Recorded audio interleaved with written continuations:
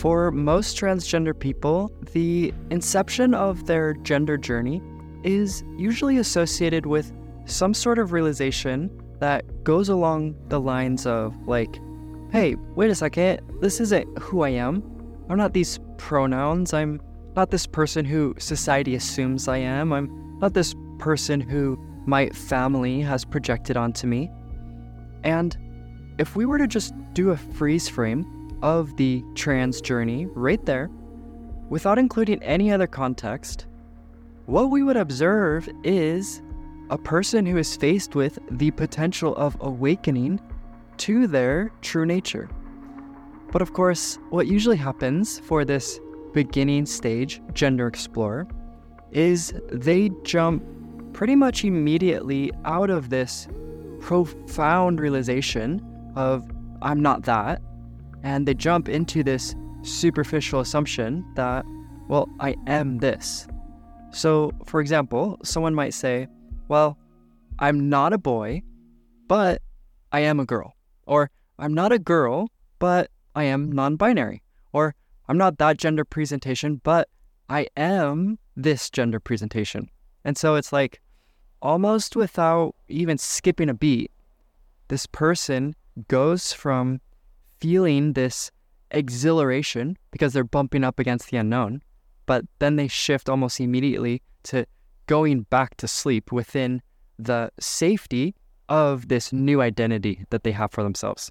And so it's kind of like if this person were swinging from vine to vine, they would be grabbing a hold of the new vine or of the new identity long before they have fully let go of this old vine.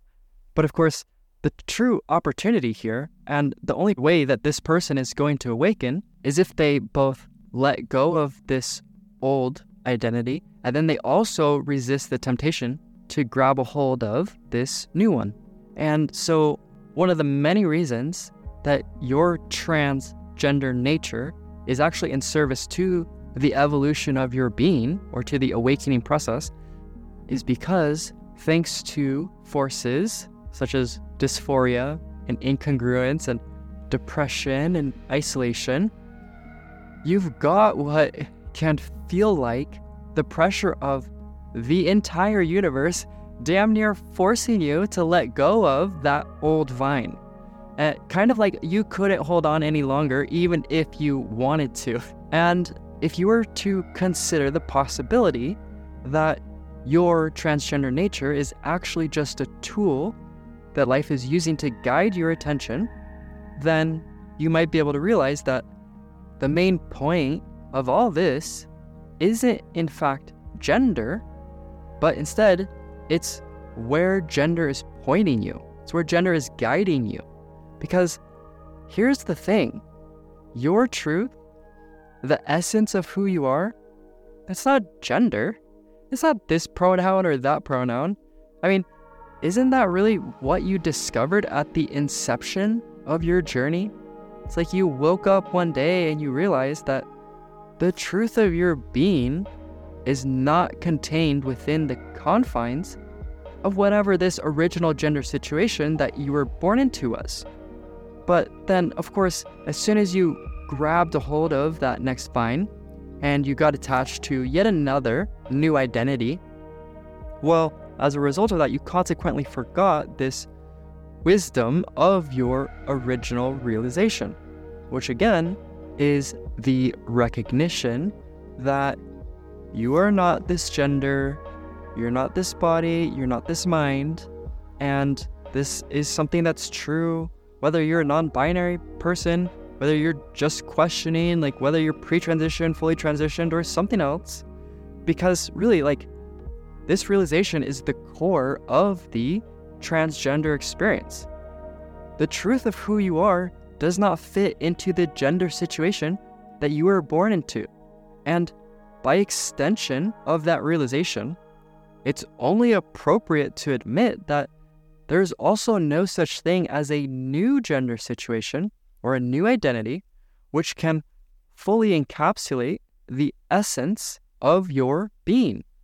The only thing that a new gender situation really can do for you is it can create a larger, more compatible, more translucent opening within your daily life from within which the truth of your being can flow. And it's kind of funny because I get people emailing me or leaving comments pretty consistently, and in a lot of cases they're talking about how much gender-related pressure they're under and how much they want to pursue an authentic life, but then at the same time they've got this problem and they've got that problem and they can't let go because of this reason and that reason, which is totally understandable.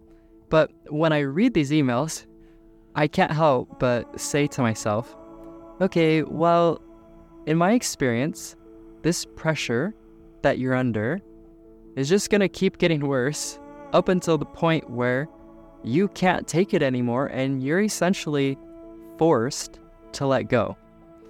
But of course, most people don't really want to hear that, and they're really more interested in finding a way to secure a more favorable outcome for themselves than they are in plunging into the depths of the unknown, which, again, in my opinion, this is the real opportunity of the trans experience. Because at the end of the day, the purpose of this life path isn't about getting caught up in the relative truth of gender expression.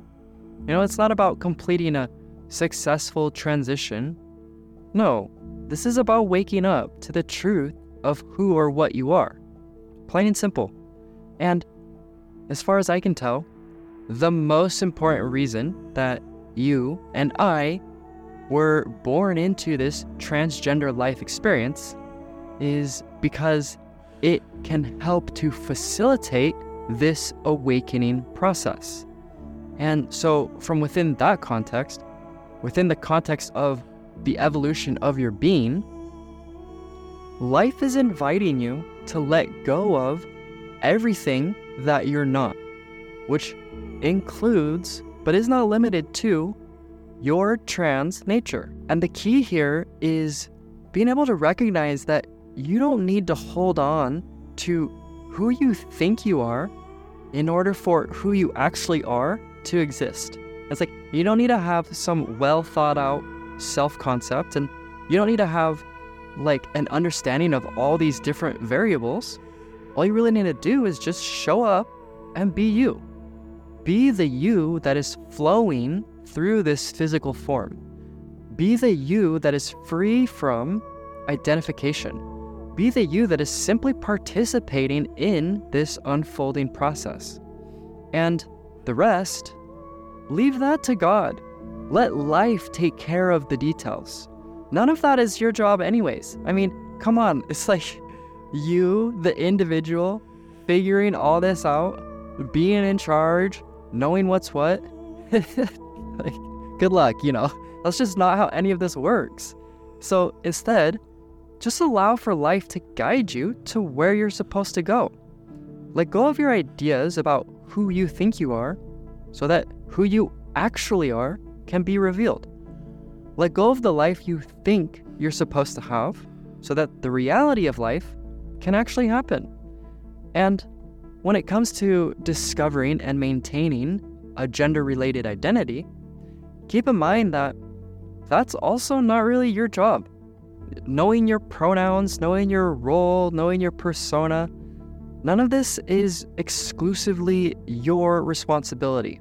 Meaning, this isn't something that you need to take ownership of or get all uptight about, because if you can just show up and go with the flow, in due time, all of these necessary details are going to be revealed to you. And if you don't have clarity about something right now, well, that's because for right now, you're not supposed to have clarity. And it really is as simple as that. I know it seems like a really big deal in the moment.